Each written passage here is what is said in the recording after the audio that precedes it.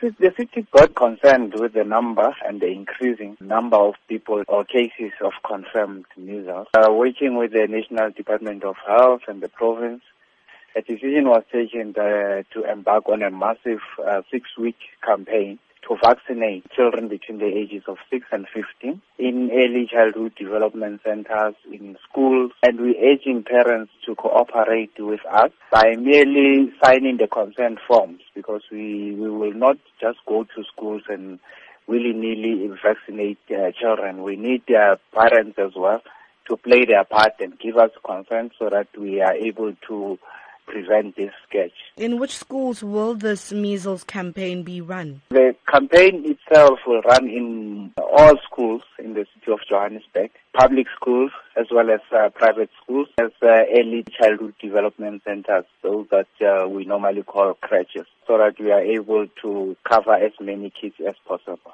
How are you encouraging parents to vaccinate their children? Through our social workers, we engage with communities, with parents, because in some cases where we found this to be happening, it's really in areas people would raise issues of religion as a stumbling block.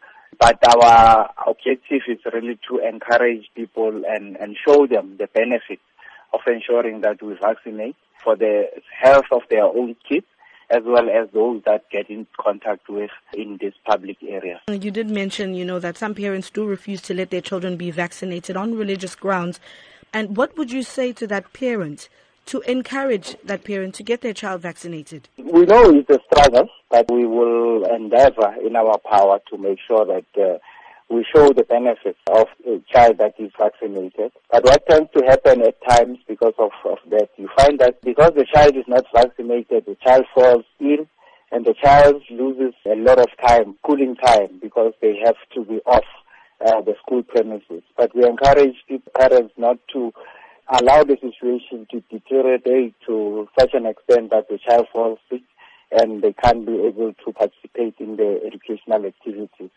And we want to urge those parents as well to be considerate to other kids because of the nature of this disease. The kids play together, kids always hug each other, play together, play around in confined spaces. And a case where a child is not vaccinated and might increase the risk for other kids as well.